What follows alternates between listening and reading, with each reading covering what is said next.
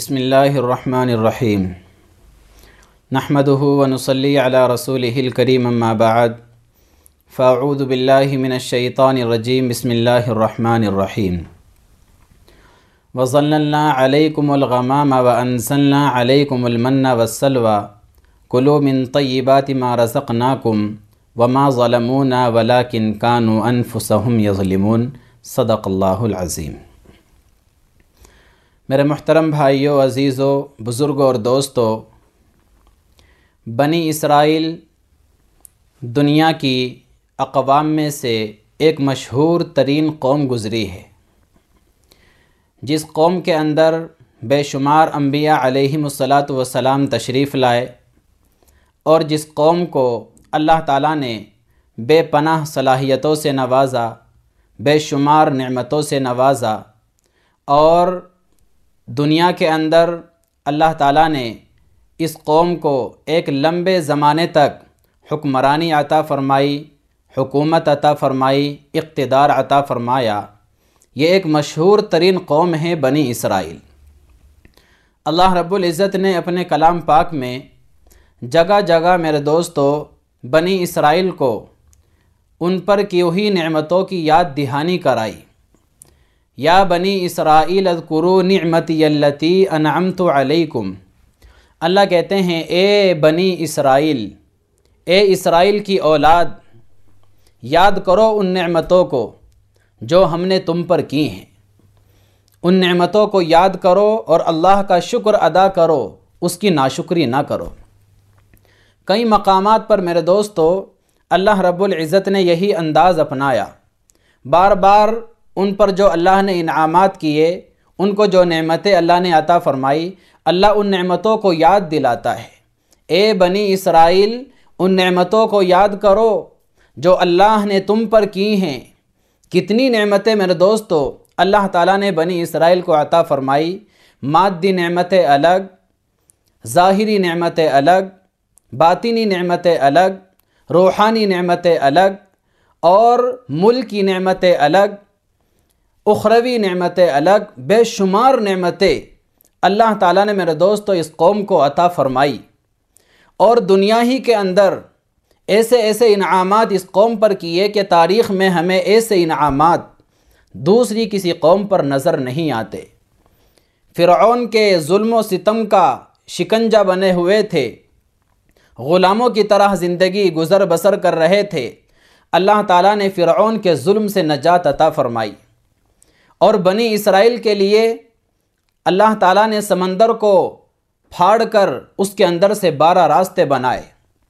بادلوں کا سایہ اس قوم پر کیا گیا، منو سلوا کو نازل کیا گیا، اور اللہ تعالیٰ نے اس قوم کے اندر ایسے معجزات دکھانے والے انبیاء علیہم الصلاۃ کو مبعوث فرمایا کہ میرے دوستو عیسیٰ علیہ السلام جیسا نبی بڑے بڑے معجزات لے کر دنیا میں تشریف لائے۔ حضرت موسیٰ علیہ السلام جیسا نبی کہ بڑے بڑے معجزات لے کر اس قوم میں تشریف لائے کہ سمندر پر اپنا عصا مارا تو سمندر سے راستے بن جاتے ہیں، پتھر پر اپنا عصا مارا تو پتھر سے 12 چشمے پھوٹنے لگتے ہیں۔ ایسے معجزات دکھانے والے انبیاء علیہم السلام اس قوم میں تشریف لائے۔ اور میرے دوستو علماء نے لکھا ہے کہ قوم من حیث القوم، جتنے انبیاء، جتنے صلحاء، جتنے امراء، جتنے سلاطین اس قوم کے اندر آئے ہیں، کسی اور قوم کے اندر اتنے علماء، صلحاء، انبیاء علیہم السلام نہیں آئے۔ ایسی قوم تھی بنی اسرائیل، لیکن اتنی نعمتوں کے باوجود بھی اللہ کی ناشکری کرتے تھے۔ اسی لیے تو اللہ بار بار یاد دلاتا ہے کہ اسرائیل کی اولاد، کیا تمہیں عقل نہیں ہے؟ کیا تمہیں اتنی سی بات بھی سمجھ نہیں آتی؟ میں نے تمہارے اوپر کتنے انعامات کیے، میں کس طریقے سے تمہارے اوپر نعمتوں کی برسات کر رہا ہوں، لیکن تم ہو کہ ناشکری کرتے ہو، شکر کا راستہ اپنانے کے بجائے کفر کا راستہ اختیار کرتے ہو۔ میں تمہارے اوپر قدم قدم پر نعمتیں برساتا چلا جاتا ہوں، اور تم ہو کہ قدم قدم پر میری نافرمانی کرتے چلے جاتے ہو۔ ایسا لگتا تھا میرے دوستو گویا کہ بنی اسرائیل کو نعوذ باللہ ثم نعوذ باللہ اللہ کے احکام پر عمل نہ کرنے کی ایک ضد تھی۔ جو بھی اللہ تعالیٰ حکم دیتا اس کے خلاف کرتے، اللہ کہتا کہ ایسا کرو اس کے خلاف کرتے، اللہ کہتا ایسا نہیں کرو تو ویسا کرتے۔ میرے دوستو ہر حکم کی خلاف ورزی۔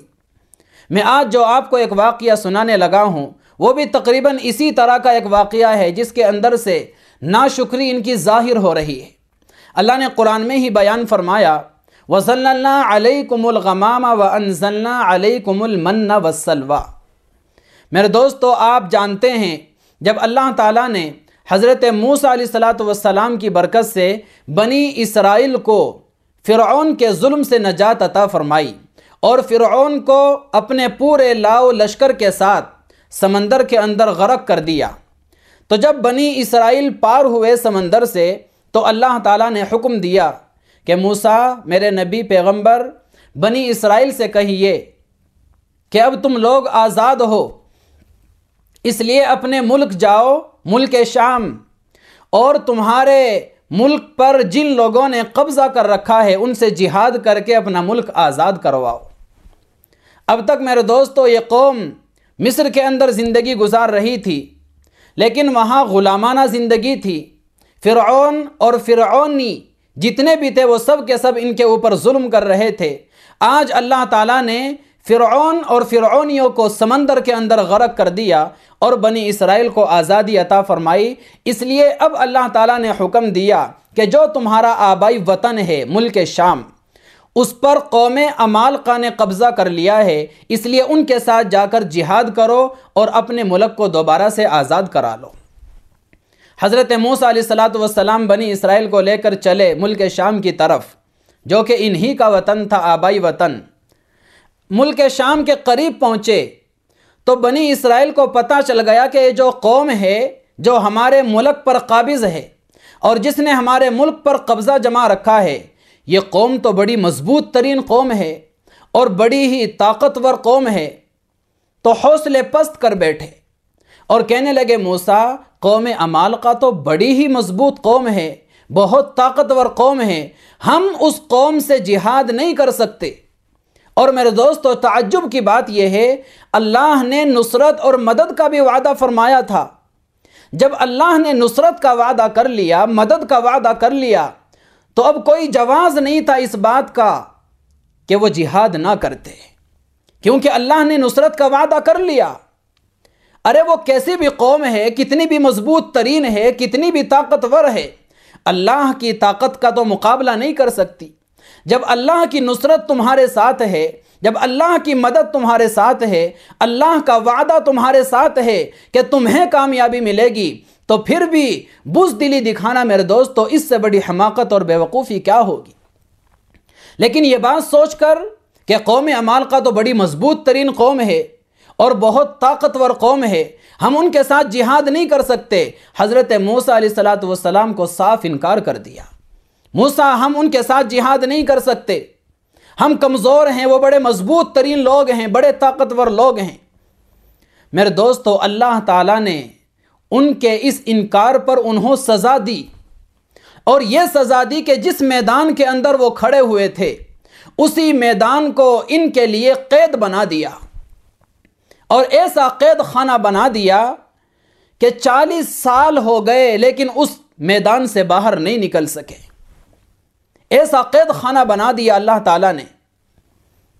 اور علماء نے لکھا ہے بنی اسرائیل روزانہ صبح سویرے سامان تیار کرتے سفر کرنے کے لیے اور اپنے ملک جانے کے لیے، لیکن سارا دن چلتے چلتے جب تھک کر چور ہو جاتے اور شام کو آرام کرنے کے لیے جب لیٹتے، صبح کو جب آنکھ کھلتی تو پتہ چلتا وہیں بیٹھے ہوئے ہیں جہاں سے کل چلے تھے۔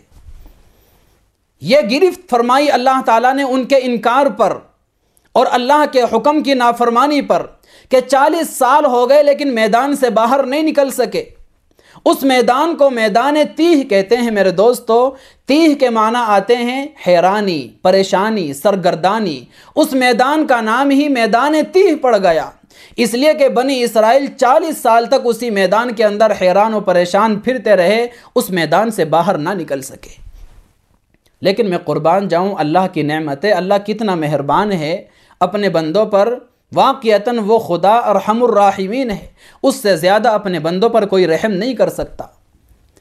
انہوں نے انکار کیا، جہاد نہ کرنے سے منع کر دیا، لیکن اس کے باوجود بھی جب اللہ کے نبی نے کہا اے اللہ یہ میدان ہے خالی میدان، چٹیل میدان، نہ یہاں کوئی عمارت، نہ یہاں کوئی سایہ، نہ کھانے کا انتظام، نہ پانی کا انتظام، اے اللہ میری قوم مجھ سے لڑ رہی ہے، جھگڑ رہی ہے کہ موسیٰ یہاں کہاں لا کر پھنسا دیا، ہم تو بھوکے مر جائیں گے، پیاسے مر جائیں گے، یہاں کہاں لا کر ڈال دیا، اے اللہ تو ان پر رحم کر دے، ان کے لیے کھانے پینے کا انتظام کر دے۔ نافرمان قوم ہے میرے دوستو، تازہ تازہ نافرمانی کی، لیکن اس کے باوجود بھی اللہ کے انعامات دیکھو، کتنے انعامات اللہ تعالیٰ نے بنی اسرائیل پر نازل کیے میرے دوستو۔ حضرت موسیٰ علیہ السلام نے اللہ سے دعا کی تو اللہ تعالیٰ نے سائے کا انتظام کیا، کیونکہ ایک دم آسمان تلے میدان کے اندر دھوپ کی وجہ سے پریشان تھے، اللہ نے مدد فرمائی، وَظَلَّلْنَا عَلَيْكُمُ الْغَمَامَ، ان کے اوپر بادلوں کا سایہ کر دیا۔ علماء نے لکھا ہے کہ ایسا بادلوں کا سایہ کیا کہ بادل کا ایک ٹکڑا ہر وقت بنی اسرائیل کے ساتھ ساتھ رہتا تھا، ساتھ ساتھ چلتا تھا، تاکہ ان کو کسی طرح کی پریشانی نہ ہو، دھوپ کی وجہ سے مشقت میں نہ پڑے۔ یہ اللہ کا انعام، اور سارے بنی اسرائیل نے اپنی آنکھوں سے دیکھا اور 40 سال تک اسی حال میں رہے۔ یہ معجزہ ہر وقت ان کے ساتھ رہتا، بادلوں کے سائے میں رہتے۔ اور جب کھانے کی باری آئی کہ اللہ کھانے کا کیا ہوگا، تو اللہ نے میرے دوستو کھانے کا بھی انتظام کیا۔ اللہ نے کہا وَأَنزَلْنَا عَلَيْكُمُ الْمَنَّ وَالسَّلْوَىٰ، کہ ہم نے تمہیں من و سلوہ کھلایا، تم پر من و سلوہ نازل کیا۔ یہ من کیا چیز ہے؟ علماء نے لکھا ہے میرے دوستو، شہد کی طرح جمی ہوئی میٹھی کوئی چیز ہوتی تھی جس کو اللہ تعالیٰ روزانہ برسا دیا کرتا تھا درختوں پر، درختوں کے پتوں پر وہ آ کر کے اس کے ڈھیر لگ جاتے اور بنی اسرائیل اپنی ضرورت کے مطابق جمع کر لیتے۔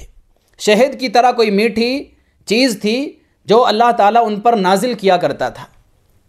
اور سلوہ کیا ہے؟ سلوہ کے بارے میں علماء نے لکھا ہے کہ سلوہ ایک طرح کا پرندہ تھا جس کو ہم لوگ بٹیر کہتے ہیں۔ یہ بٹیر روزانہ ان کے آس پاس اور ارد گرد آ کر جمع ہو جاتے، بنی اسرائیل ان کا شکار کر لیتے اور ان کو بھون کر کباب بنا کر کھا لیتے۔ میں قربان جاؤں، گویا کہ اللہ تعالیٰ نے دونوں طرح کے کھانوں کا انتظام کیا، میٹھے کا بھی انتظام کر دیا اور نمکین کا بھی انتظام کر دیا۔ من جو تھا وہ میٹھا کھانا تھا اور سلوہ جو تھا وہ نمکین کھانا تھا۔ یہاں سے پتہ چلتا ہے، علماء لکھتے ہیں ایسا لگتا ہے گویا کہ اس میٹھے اور نمکین کا جوڑ بہت پرانا ہے۔ اللہ تعالیٰ نے بنی اسرائیل کو جو کھانا کھلایا تو صرف نمکین نہیں اور صرف میٹھا نہیں، میٹھے کا بھی انتظام کیا جس کو من کہتے ہیں، اور نمکین کا بھی انتظام کیا جس کو سلوہ کہتے ہیں۔ اللہ نے میٹھا بھی کھلایا، نمکین بھی کھلایا، اور ایسا لگتا ہے کہ وہیں سے میرے دوستو یہ میٹھے اور نمکین کا جوڑ آج تک چلتا چلا آ رہا ہے۔ آج بھی ہم دیکھیں ہمارے گھر کوئی مہمان آتا ہے، میٹھا بھی تیار کرتے ہیں، نمکین بھی تیار کرتے ہیں۔ شادی بیاہ ہوتے ہیں تو میٹھا بھی تیار کراتے ہیں اور نمکین بھی تیار کراتے ہیں۔ تو اللہ تعالیٰ نے جب کھانے کا انتظام کیا، میں قربان جاؤں، میٹھے کا بھی انتظام کیا، نمکین کا بھی انتظام کیا، تو کھانے کا بھی انتظام ہو گیا۔ پھر کہا کہ اللہ پانی کا کیا ہوگا، کھانا بغیر پانی کے تو نہیں چلتا، تو اللہ نے پانی کا بھی انتظام کیا۔ اللہ نے کہا کہ موسیٰ اضرب بعصاک الحجر، یہ جو تمہارے ہاتھ میں عصا ہے پتھر پر مارو۔ حضرت موسیٰ علیہ السلام نے ایک پتھر پر مارا، 12 چشمے اللہ تعالیٰ نے پانی کے جاری کر دیے۔ 12 قبیلے کے لوگ تھے، 12 چشمے جاری کر دیے کہ لو تمہارے لیے کھانے کا بھی انتظام ہو گیا، پانی کا بھی انتظام ہو گیا۔ تو دیکھو میرے دوستو، سائے کا انتظام ہو گیا، کھانے کا انتظام ہو گیا، پانی کا انتظام ہو گیا، اور یہ سارے کے سارے معجزات ہیں اللہ کے نبی کے۔ اب ایک چیز اور بچ جاتی ہے کہ اللہ یہاں کپڑوں کا کیا ہوگا؟ تو علماء نے میرے دوستو عجیب بات لکھی، علماء لکھتے ہیں کہ بنی اسرائیل جب تک میدان تیہ کے اندر رہے ان کے کپڑے میلے کچیلے ہی نہیں ہوتے تھے، وہ کچھ بھی کرتے رہے لیکن کپڑوں پر میل نہیں جمتا تھا۔ اور جو بچے تھے، بچے جوں اپنی عمر کے ساتھ بڑے ہو رہے تھے تو ان کا لباس بھی ان کے عمر کے ساتھ ساتھ بڑا ہوتا رہتا تھا۔ کیسی کیسی نعمتیں، کیسے کیسے انعامات قربان جاؤں میرے دوستو اللہ تعالیٰ نے بنی اسرائیل پر کیے۔ من و سلوہ کھلایا، کپڑوں کا انتظام کیا، سائے کا انتظام کیا، اور فرمایا کلوا من طیبات ما رزقناکم، ہم نے تمہارے لیے کھانے پینے کا انتظام کر دیا، جو چیزیں بھی ہم نے تمہیں دی ہیں شوق سے استعمال کرو، کھاؤ پیو عیش کرو۔ اللہ نے خود حکم دیا کہ کھاؤ پیو، ہماری حلال چیزیں ہیں، ہم نے حلال چیزیں تمہیں دی ہیں۔ یہاں میرے دوستو علماء لکھتے ہیں کہ دیکھو اللہ تعالیٰ نے کھانے پینے کا خود حکم دیا کہ میری حلال کردہ چیزوں کو کھاؤ پیو استعمال کرو۔ اس سے پتہ چلتا ہے کہ کھانا پینا، بہترین غذائیں کھانا، بہترین سواریوں میں گھومنا، بہترین گھروں میں رہنا اور بہترین لباس پہننا، یہ ولایت کے، تقوی کے اور ایمان کے منافی نہیں ہے۔ ولایت کا یہ مطلب نہیں ہے کہ آدمی پھٹے پرانے کپڑے پہننے لگے، اور ولایت کا یہ مطلب نہیں کہ ایک دم سوکھا کھانا لگے، اور ولایت کا یہ مطلب نہیں ہے کہ میرے دوستو جھونپڑی کے اندر رہنے لگے، اور ولایت کا یہ مطلب نہیں کہ آدمی گدھے پر ہی سوار رہنے لگے۔ نہیں، ولایت کا مطلب یہ ہے کہ ساری چیزیں کھاؤ، جو چیزیں بھی اللہ تعالیٰ نے حلال کی ہیں ان تمام چیزوں کو برتو، کھاؤ پیو، تمام چیزیں اللہ کی حلال کردہ استعمال کرو، لیکن دو کام نہ کرو، ایک تو تکبر نہ کرو، دوسرے اسراف نہ کرو۔ تکبر نہیں ہونا چاہیے کہ اگر اللہ تعالیٰ نے مال دے دیا، نعمتیں دے دی، انعامات کی بارش برسا دی تو لہجہ بدل جائے، بولنے کا انداز بدل جائے اور چلنے کا انداز بدل جائے اور زبان کے اندر سختی پیدا ہو جائے۔ اللہ کہتا ہے یہ چیز مجھے پسند نہیں ہے، یہ چیز پسند نہیں، میں نے نعمتیں دی ہے ٹھیک ہے، حلال نعمتیں ہیں شوق سے استعمال کرو، لیکن تکبر کرنے کا کیا مطلب؟ تکبر نہ کرو۔ اور دوسری چیز ہے میرے دوستو اسراف۔ اللہ نے نعمتیں دی تو استعمال کرو، لیکن اسراف نہ کرو، فضول خرچی نہ کرو۔ ایسا نہیں ہونا چاہیے کہ 10 لوگوں کا کھانا بنانا تھا، وہاں ہم نے 20 لوگوں کا بنا دیا، 50 لوگوں کا بنا دیا، اب 10 لوگ تو کھا کر فارغ ہو کر چلے گئے، یہ جو باقی 10 لوگوں کا یا 20 لوگوں کا کھانا بچ گیا وہ سڑ جاتا ہے اور پھر اس کو کتوں کے سامنے ڈالا جاتا ہے۔ یہ اسراف ہے، یہ فضول خرچی ہے، یہ اللہ کی نعمتوں کی ناقدری اور ناشکری ہے۔ تو میرا رب نے خود حکم دیا کہ کھاؤ اسرائیل کی اولادیں، میں نے حلال چیزیں تمہارے اوپر اتاری ہیں، من بھی کھاؤ، سلوہ بھی کھاؤ، پانی بھی پیو، میری تمام نعمتوں کو استعمال کرو، لیکن تکبر نہ کرو، اسراف نہ کرو۔ تو ایسے ایسے انعامات میرے دوستو بنی اسرائیل پر اللہ تعالیٰ نے کیے، اور آگے فرمایا وَمَا ظَلَمُونَا وَلَكِنْ كَانُوا أَنفُسَهُمْ يَظْلِمُونَ، کہ بنی اسرائیل پر ہم نے ظلم نہیں کیا، خود انہوں نے اپنے اوپر ظلم کیا ہے۔ اللہ تعالیٰ نے کہا روزانہ تازہ ترین کھانا ملے گا، اس لیے ذخیرہ اندوزی مت کرنا، ہم روزانہ تمہیں تازہ ترین کھلائیں گے، اس لیے جمع کر کے مت رکھنا کہ کل کو کون کھلائے گا، کل کو کیا ہوگا، کہیں ایسا تو نہیں کہ کل کو بھوکے مر جائیں۔ اللہ نے کہا جو روز کھلا رہا ہے، جو تمہیں روزانہ تازہ کھلا رہا ہے تو وہ کل نہیں کھلا سکتا، اس لیے بنی اسرائیل سے کہا کہ دیکھو جمع کر کے مت رکھنا، لیکن بنی اسرائیل نے یہ بات بھی نہیں مانی، روزانہ جمع کرنا شروع کر دیا، ذخیرہ اندوزی شروع کر دی۔ اللہ تعالیٰ نے میرے دوستو اس لیے فرمایا کہ بنی اسرائیل پر ہم نے ظلم نہیں کیا، خود انہوں نے اپنی جان پر ظلم کیا۔ تو جب روزانہ ذخیرہ اندوزی کرنے لگے تو اللہ تعالیٰ نے کھانوں کو سڑانا شروع کر دیا، اب وہ اٹھا کر رکھتے، صبح کو جب دیکھتے تو وہ سڑ جاتا۔ اور علماء نے یہاں تک لکھا ہے کہ بنی اسرائیل اگر کھانوں کو اس طریقے سے ذخیرہ اندوزی کر کے نہ رکھتے تو شاید اللہ تعالیٰ کھانوں کو نہ سڑایا کرتا۔ بنی اسرائیل نے ذخیرہ اندوزی شروع کی تو اللہ تعالیٰ نے کھانوں کو سڑانا شروع کر دیا۔ تو ایسے ایسے بڑے بڑے انعامات میرے دوستو اللہ تعالیٰ نے بنی اسرائیل پر کیے، لیکن بنی اسرائیل نے ہر حکم کی خلاف ورزی کی، بڑی ناقدری کی، بڑی ناشکری کی، بہت ہی ناشکری قوم تھی میرے دوستو بنی اسرائیل۔ ایک دن کیا ہوا، حضرت موسیٰ علیہ السلام سے کہنے لگے، جب کافی زمانہ گزر گیا منو سلوہ کھاتے کھاتے، حضرت موسیٰ علیہ السلام سے کہنے لگے، موسیٰ یا موسیٰ لن نصبر علی طعام واحد، موسیٰ اب تو ایک ہی طرح کا کھانا کھاتے کھاتے ہمارے منہ سڑ گئے، اب آگے ہم سے نہیں چلے گا۔ یہ کیا ہے، روزانہ منو سلوائی کھلائے جا رہے، بہت دن ہو گئے منو سلوہ کھاتے کھاتے، اب ایک طرح کا کھانے پر ہم صبر نہیں کر سکتے۔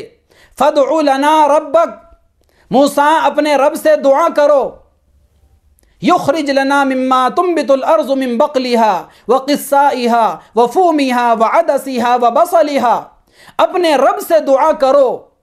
ایسا لہجہ اختیار کرتے تھے میرے دوستو، سوچ کر دیکھو، ارے اسرائیل کی اولادو، کیا وہ صرف موسیٰ ہی کا رب تھا یا تمہارا بھی رب تھا؟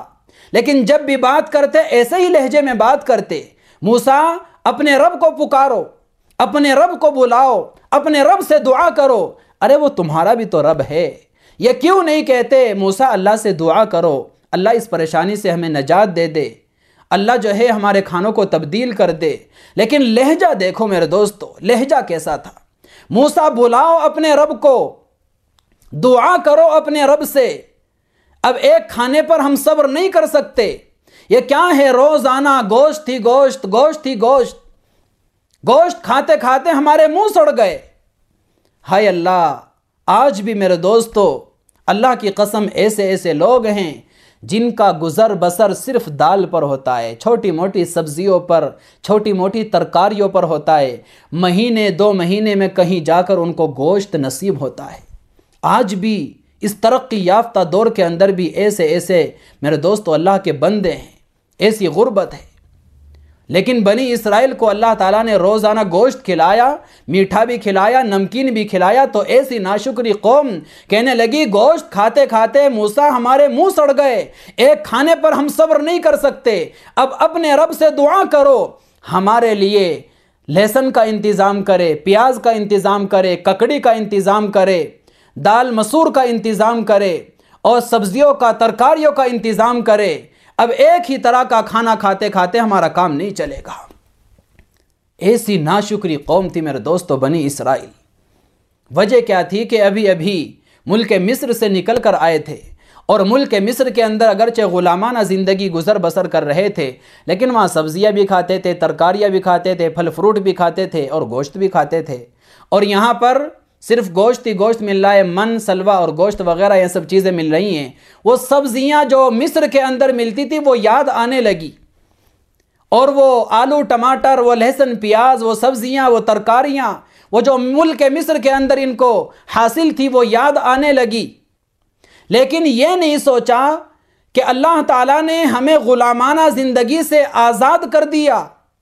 ارے آزادی اللہ تعالیٰ نے اتنی بڑی نعمت تمہیں عطا فرما دی، ارے اس نعمت پر 1000 جان قربان، کیا تم ذرا سی غذا کو قربان نہیں کر سکتے؟ اللہ تعالیٰ نے غلامی سے نجات دی، آزادی عطا فرمائی، تو کیا آزادی کے لیے ذرا سے کھانوں کو بھی تم قربان نہیں کر سکتے؟ اللہ نے خود کہا، ارے بنی اسرائیل کے لوگوں تم کیسے لوگ ہو؟ اللہ نے تمہیں اتنی عمدہ غذائیں کھلائیں، من و سلوہ تمہیں کھلایا، اور تم پھر بھی کہتے ہو کہ اے اللہ ہمیں سبزیاں چاہیے، ترکاریاں چاہیے۔ ارے کیا عمدہ چیز کو بدل رہے ہو ایک گھٹیا چیز سے؟ من و سلوہ بہترین غذائیں، اور تم کہہ رہے ہو کہ وہی گھٹیا چیزیں جو سبزیاں ترکاریاں تھی وہی چیزیں چاہیے۔ میرے دوستو کیا آزادی کے لیے اتنی بھی قربانی نہیں دے سکتے؟ لیکن بنی اسرائیل کی قوم، ان کی فطرت کے اندر میرے دوستو کجی پیدا ہو گئی تھی، بہت ہی ناقدری ناشکری قوم تھی۔ اتنی سی بات بھی سمجھ نہیں آئی کہ اللہ تعالیٰ نے ہمیں آزادی عطا فرما دی۔ ارے آزادی کے لیے تو جان بھی قربان ہو جاتی ہے، آزادی کے لیے تو آبرو بھی قربان ہو جاتی ہے، آزادی کے لیے تو عزتیں قربان ہو جاتی ہیں، آزادی کے لیے تو دولتیں قربان ہو جاتی ہیں۔ ارے کیا تم ذرا سی خواہشوں کو قربان نہیں کر سکتے؟ ذرا سے کھانوں کو قربان نہیں کر سکتے؟ لیکن کہنے لگے کہ موسیٰ نہیں، کام نہیں چلتا، ایک قسم کے کھانے پر ہم صبر نہیں کر سکتے، اپنے رب سے دعا کرو، ہمیں طرح طرح کے قسم کے کھانے چاہیے، سبزیاں ترکاریاں چاہیے۔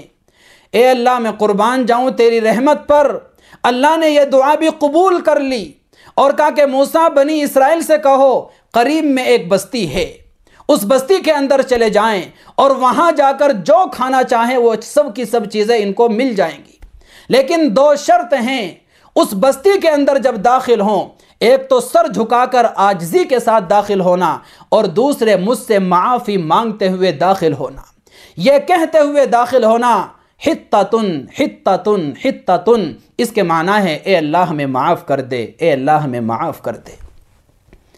تمہیں وہاں سب چیزیں مل جائیں گی، سبزیاں، ترکاریاں، پھل فروٹ، جو چیزیں بھی تم چاہتے ہو سب ملے گا، اس بستی میں چلے جاؤ، لیکن یاد رکھنا جب دروازے سے داخل ہو ایک تو سر جھکا کر عاجزی کے ساتھ، انکساری کے ساتھ اس طریقے سے داخل ہونا، اور دوسرے زبان پر یہ جملے ہونے چاہیے حتتن حتتن، اے اللہ ہمیں معاف کر دے، معاف کر دے۔ میرے رب نے کہا اگر اس طریقے سے شہر کے اندر داخل ہوگے میں تمہارے سارے گناہوں کو اور پچھلی تمہاری جتنی نافرمانیاں ہیں پچھلی تمام تر نافرمانیوں کو معاف کر دوں گا۔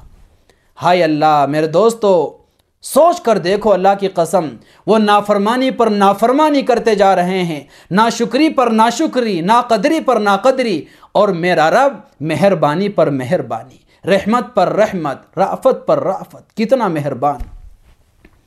لیکن یہاں بھی میرے دوستو بنی اسرائیل نے ناشکری کی ہے، ناقدری کی ہے، اللہ کے حکم کی خلاف ورزی کی۔ اللہ نے کہا تھا شہر کے دروازے سے جب داخل ہو سر جھکا کر عاجزی کے ساتھ داخل ہونا، لیکن بنی اسرائیل، علماء نے لکھا ہے میرے دوستو، بجائے اس کے کہ سر جھکا کر عاجزی انکساری کے ساتھ دروازے سے داخل ہوتے، علماء نے لکھا سرینوں کے بل گھسٹ گھسٹ کر داخل ہونے لگے، سرینوں کے بل گھسٹ گھسٹ کر جانے لگے۔ اور اللہ نے کہا تھا کہ زبان پر یہ جملے رہیں حتتن کہ اللہ معاف کر دے، انہوں نے اس لفظ کو بدل کر بنا دیا حبتن، یا بنا دیا حنتتن، یا بنا دیا حبتن فی شعرتن۔ یہ سارے الفاظ علماء نے لکھے، یہ الفاظ کہنے لگے جس کا مطلب کیا تھا، اے اللہ غلہ عطا فرما، گندم عطا فرما۔ اللہ نے کہا تھا ارے حتتن کہتے ہوئے جانا کہ اللہ معاف کر دے، لیکن وہ کہتے ہوئے گئے حبتن فی شعرتن، اے اللہ ہمیں غلہ دے دے، ہمیں گندم دے دے۔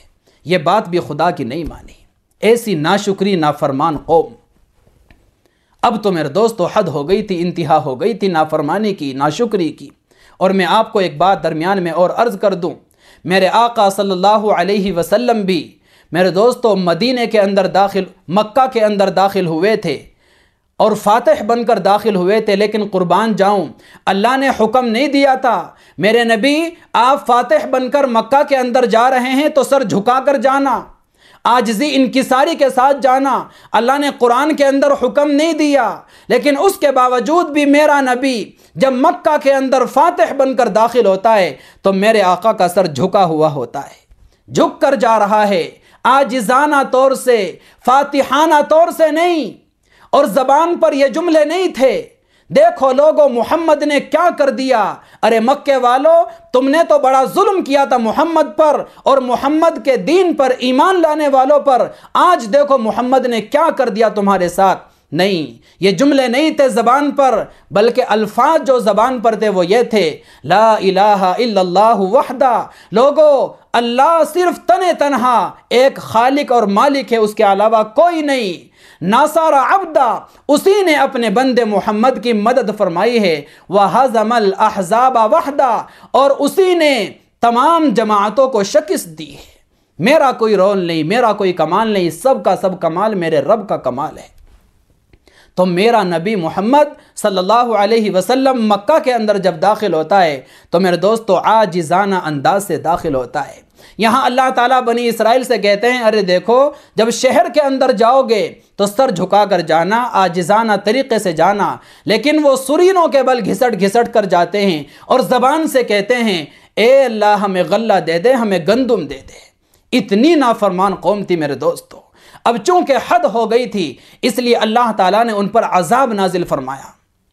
اللہ تعالیٰ فَأَنزَلْنَا عَلَيْهِمْ رِجْزًا مِّنَ السَّمَاءِ بِمَا كَانُوا يَفْسُقُونَ، میرے رب نے کہا کہ چونکہ فسق و فجور کی ان لوگوں نے حد کر دی تھی، انتہا کر دی تھی، نافرمانی کی حد کر دی تھی، انتہا کر دی تھی، اس لیے ہم نے آسمان سے ان پر ایک کڑک بھیج کر، ایک بجلی بھیج کر ان سب کو ہلاک کر دیا، تباہ برباد کر دیا۔